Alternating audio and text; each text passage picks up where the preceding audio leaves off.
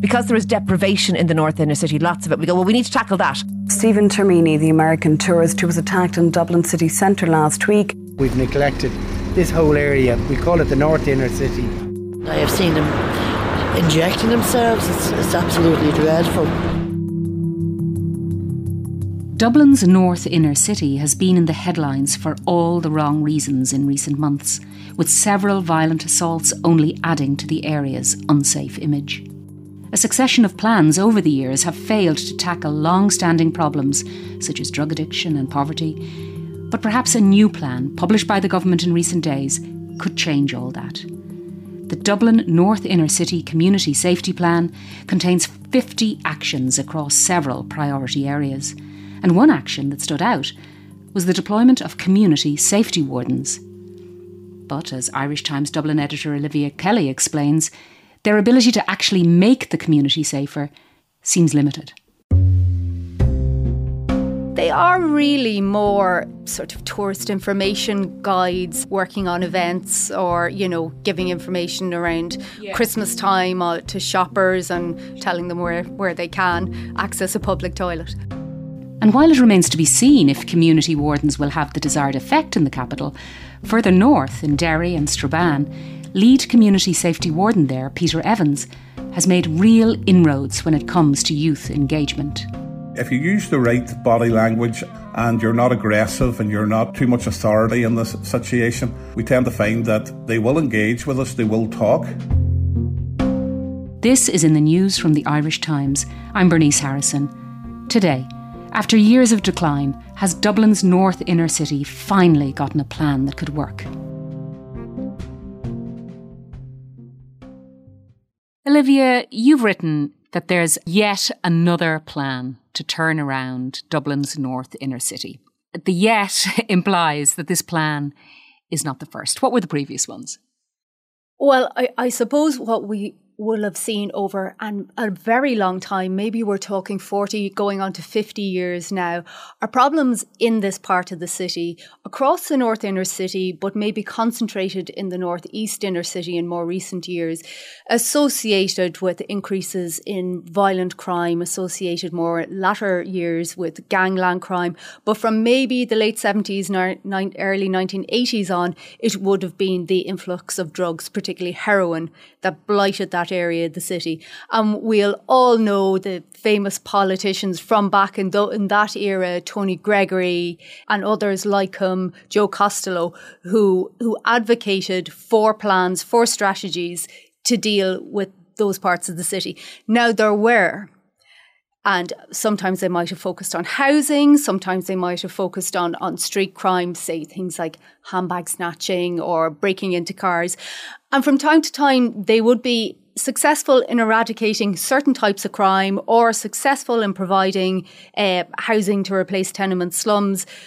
But there's never been anything that sort of lifted that community out of their lower levels of educational attainment than the national average, or the higher levels of crime they'd experience than, again, statistically, the national average or the city average indeed.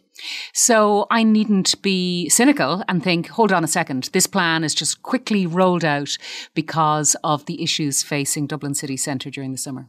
I think you'd be right to be a little bit cynical because of the nature of this particular plan. To call it woolly wouldn't be unfair. It sounds impressive when you look at it. This is they're calling it the North Inner City Local Community Safety Plan, and it has 50 actions, and they're actions with target dates, and that all sounds great. But when you look at it, a lot of the actions are improve community engagement, and then the method of doing that will be to engage with the community. It's sort of, and it's well-meaning, I do think. But I do think a lot of it is repetitive. A lot of the 50 actions, I can see them, some of them essentially state the same. I don't see anything here to be impressed by or for anyone to think we'll be grand now and the fortunes of this part of the city will be turned around. Now, you've said that it's not too dissimilar to a previous report, the Mulvey report. Yeah. When was that drawn up and did it have any success? That would have been over 2016, 2017. And I think Kieran Mulvey, a lot of people would know him as an industrial relations expert.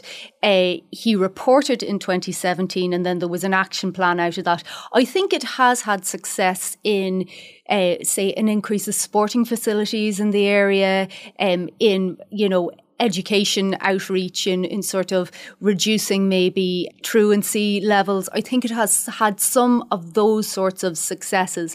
But, and it's important to say that this plan, it's whatever, from 2017 now, the action plan will maybe have started rolling out in 2018.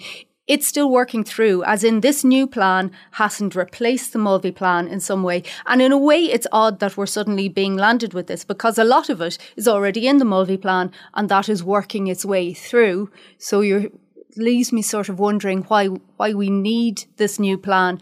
It could be seen, of course, as a reaction to the very recent spate of violent crime. But I think this was already in the works because there are local community safety plans in other cities. And I think this is the version that they had planned for this part of the city. It's not to say that's in any way harmful that there's the Mulvey plan and now there's this plan, and it in the plan it's acknowledged it will work in tandem with the Mulvey plan. And I suppose if that means extra resources to bolster what's already being done there, well, that's great. Or perhaps other issues have emerged since the Mulvey plan, the issue of the attacks on people seeking international protection. That wasn't such a big issue at the time of the Mulvey plan. So if there's a need, and that is mentioned in this, although the strategy for it is again a little bit woolly. So if there's a need for new measures to address issues that weren't there previously, I can see the merit in that. So this might sound an incredibly obvious question, but where does the plan come from? Who's over the plan? Whose plan is it? It's a plan from, it's launched by the Minister for Justice. There'll be a local community safety partnership organisation set up to run this. It involves everyone, really, anyone that you can think of who may be involved in the city. So it's business organisations, it's Dublin City Council, it's community groups, it's the Gardaí, all coming together to try and improve the fortunes of this part of town. Now, as you say, there are 50 elements in this plan. The one that I think probably got a lot of attention was the notion that it's going to be community wardens. Now, last November it was announced that community wardens would patrol Dublin's North Intercity under a new pilot project aimed to tackle antisocial behaviour. These wardens, it was announced, would be employed by Dublin Town, and that's the umbrella body for business. So they're not Dublin City Council or they're not state employees. Did the plan ever get off the ground? This is just restating that. And yes, they are already in place in those pilot areas like Wolftone Square. You might see them. I think they generally have pink bibs on them.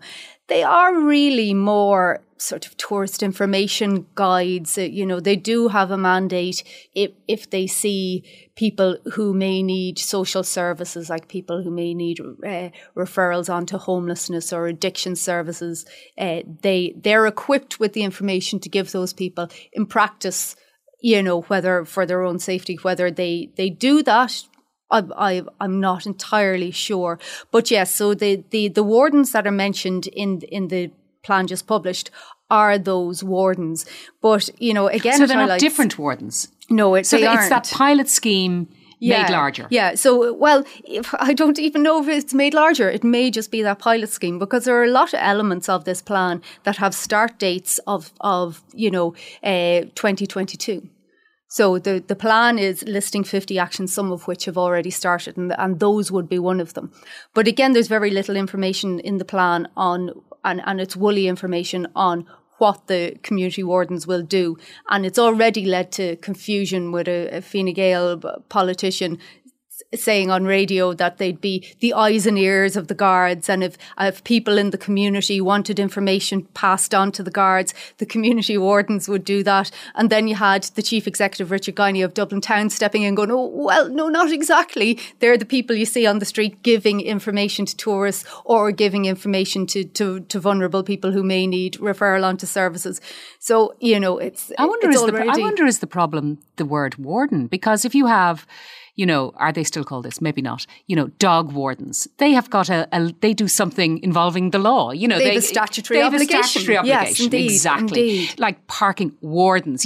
That's I think what we think of when we think of the word warden. We don't think of somebody who, will give you directions to the tourist office. Yeah, exactly. So that's a major confusion, isn't it? Yeah. There could have been, I think, a better term that sounds less quasi-Gardaí, because I think that's an issue the Gardaí had as well. There was a Garda on, the president of the Garda Representative Association was on saying, I hope this is an attempt to provide policing on the cheap. Again, Richard Guiney had to step in and go, no, they're just people who are going to say, here's where you go and see the Book of Kells. For the community wardens, you've told us it's a pilot programme, and that perhaps this new community warden element will be built on that pilot programme. How much are they paid? And is it a 24-hour-a-day job, or is it? I don't actually know. Yeah. I have had the impression up until now that they've been, because it's a pilot, just staff of Dublin Town, of that organisation, who they might have had anyway working on events or, giving information around Christmas time to shoppers and telling people during the pandemic where they can get a toilet. Not many places, but telling them where they can access a public toilet. Right. Okay. Well, that does raise a question, really. Should they even be part of this plan, though? Well, I can see how they have merit in certain ways beyond scenarios I just described of the giving information to people. They can also act as a conduit for information for the City Council or for Dublin bids, but in terms particularly of the litter problem. So the littering is very obvious on the main streets, but on side streets, and it often doesn't get reported, but does build up and then causes problems with vermin and just makes those side streets feel less safe as well. And they're not strict cleaners, but they can say, we've a particular problem here, and say Mary's Lane, or that's a side street off Capel Street. And can we get a crew down here? So I think they do have that sort of function. They may also have a function if they have some sort of hotline to the Gardaí to say, here, there's a fight about to break out here, wherever it might be, Wolftone Square. Do you have any personnel in the area? And hopefully they do have personnel in the area, because we've just heard that they're getting, in recent weeks, that there's going to be an extra 10 million for Gardaí in the city. So hopefully that can be more reactive. Did the plan give any idea how many community wardens there would be? Or even how many's in the pilot, actually? Do we know? No. Okay. Again, very woolly. And another thing that, I'm sure you're going to ask me how much has been put into this. Well, that's the other thing. It's always about money. There is no costings with this plan, which is a bit of a concern. Peter Evans is the lead community safety warden for the Derry-Strabane area, and in the past he has met with the Dublin North Inner City Local Community Safety Partnership, so he understands the issues there. Here he explains how his teams patrol a number of areas, both urban and rural. Basically how it works is we cover actually the whole council district area. So that takes in urban and rural, depending, on the different areas within the council district. And within that, we have a number of teams, and the district is then broken down into various areas, and a team's allocated to each area. We have a number of day shifts, and the day shifts we predominantly would be out meeting youth groups, older people's groups, any sort of the educational side of things that need to be done. And then from Thursday through to Sunday, we would be out in patrol. So we would be working from 5:30 at night to 3 o'clock in the morning. And that can be we're out in vehicles. Some of us are out in mountain bikes. And we could be dealing with ongoing issues and also coming across new issues. We then have various partners within the scheme as well. And that's the main part of the scheme, is the partnership. And that's how it works. So our main partners would be the likes of Northern Ireland Housing Executive, the Education Authority, the PSNI, mainly their neighbourhood teams, their neighbourhood officers, the Health Trust, so that would bring in sort of the social services side of things and stuff. And between the lot of us, we feed information to each other about ongoing issues and things that maybe need a bit of attention, a bit of engagement with young people, vulnerable people. And we just, through a system of patrolling these areas, we pick up on these different issues and work together to try and bring a resolve to it at the end. Getting through to younger people is one of the biggest challenges for this plan. Engaging groups on the street can be an intimidating prospect, and it was the same in Derry, but Peter has evolved his approach over time. A lot of it's down to, engagement is the main thing. The idea behind it all is to try and find out why they're doing what they're doing, why they're picking to be in that particular area and everything else. Again, we go back to the partnership. We can do this at different levels. Now, we've dealt with crowds of 20, 30. The biggest crowd we've dealt with has been in excess of 600, where, a local park was getting completely taken over. And what you tend to find with the majority of young people are good kids. They are good kids. You will always get the small minority that aren't going to listen. And when you approach a crowd like that, we call them people skills, but you read the body language of people. When you rock up, you tend to find that the people that don't want trouble coming to their door will automatically turn away. They won't look at you. They'll maybe walk off. And the ringleaders will be left. And we sort of always work off the thing that if you have a crowd of about 50, there will only be 4 or 5 main ringleaders. And the rest are what we call add-ons that come along for the crack and everything else. We would approach them. And a lot of times we find that they are, if you use the right body language yourself and you're not aggressive and you're not sort of too much authority in this situation, we tend to find that they will engage with us, they will talk. We will ask them to move on. If they refuse to move on, we'll work with them a bit more. We'll maybe see if we need to bring some type of youth intervention in. And then we've also we'll go back to our partners. If we do need to remove alcohol, well, we have the PSNI that'll come and do that, and that is their role. We don't carry an enforcement role. We didn't want to carry an enforcement role because we thought it would have a negative effect, particularly when we have those that work along with us that have those powers to do that. But again, I say that's something we work up to. We would rather get the young people to work with us, and then we can sort of find out, why they're doing what they're doing. Is there anything that we can do as a grouping to help them? Is there anything some of our partners could do to help them? It's not a perfect world, and I'm not going to say that works every time. And sometimes you don't have an option but to deal with it a bit more robustly at the time. That's when we call in our partners such as the neighbourhood police and stuff, and they will come and deal with it and to get it moved on. Drug addiction and drug dealing has long been an issue in Dublin's inner city, something Peter feels can be addressed if the public are more inclined to report what they see. What we find we can do, if somebody reports something like that to us or we come across it, usually if we come across it ourselves, we can speak to the police because they'll be in contact with us. There's not a shift goes by that we don't come across neighbourhood officers. And we work, so we can pass that on then. The other side of that is we try to build confidence with the public to report these type of things direct to the police. That is one of the biggest problems that we have, and I'm pretty certain North Dublin will have the same issue, is getting people to report stuff. And it's all a matter of building confidence in folk that they can do that. It is okay to do this, and giving them the confidence to use the different agencies that are there to help them. Again, with drugs too, sometimes it's not even the enforcement side. It's making different voluntary groups that deal with people with addiction issues and stuff, that there is a problem in a particular area. I'll continue my conversation with Olivia Kelly after this short break.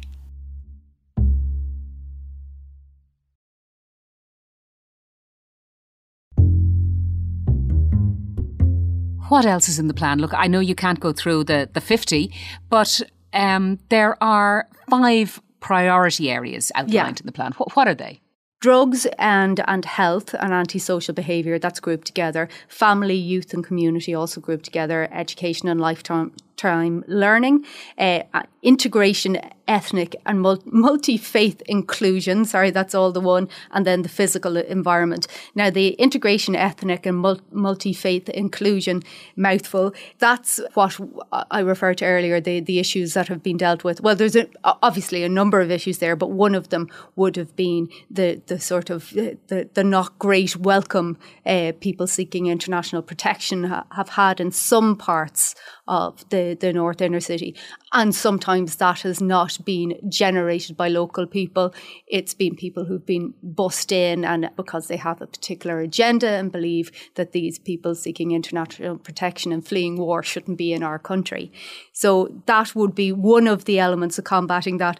But again, you know, it's the sort of when you get down at the end of the document to the 50 actions, it doesn't mention that specifically. It just says things like to make people aware of their rights and obligations around people of different minority groups and different ethnicities. And it's kind of anyone reading that would say, well, what does that mean? What are my obligations? What am I meant to do? Very little is outlined there. Now, maybe 50 actions and you can't elaborate too much, but there's very little there. There's also a bit that might make people excited, and that's the physical environment, because as we know, a lot of work was done by the council around the Grafton Street area, around the side streets coming off Grafton Street and South William Street, and they did that physical job first of putting in new granite paving, and then that led to on some streets, pedestrianisation. So people might say, oh, are we going to have some of this nice stuff around here?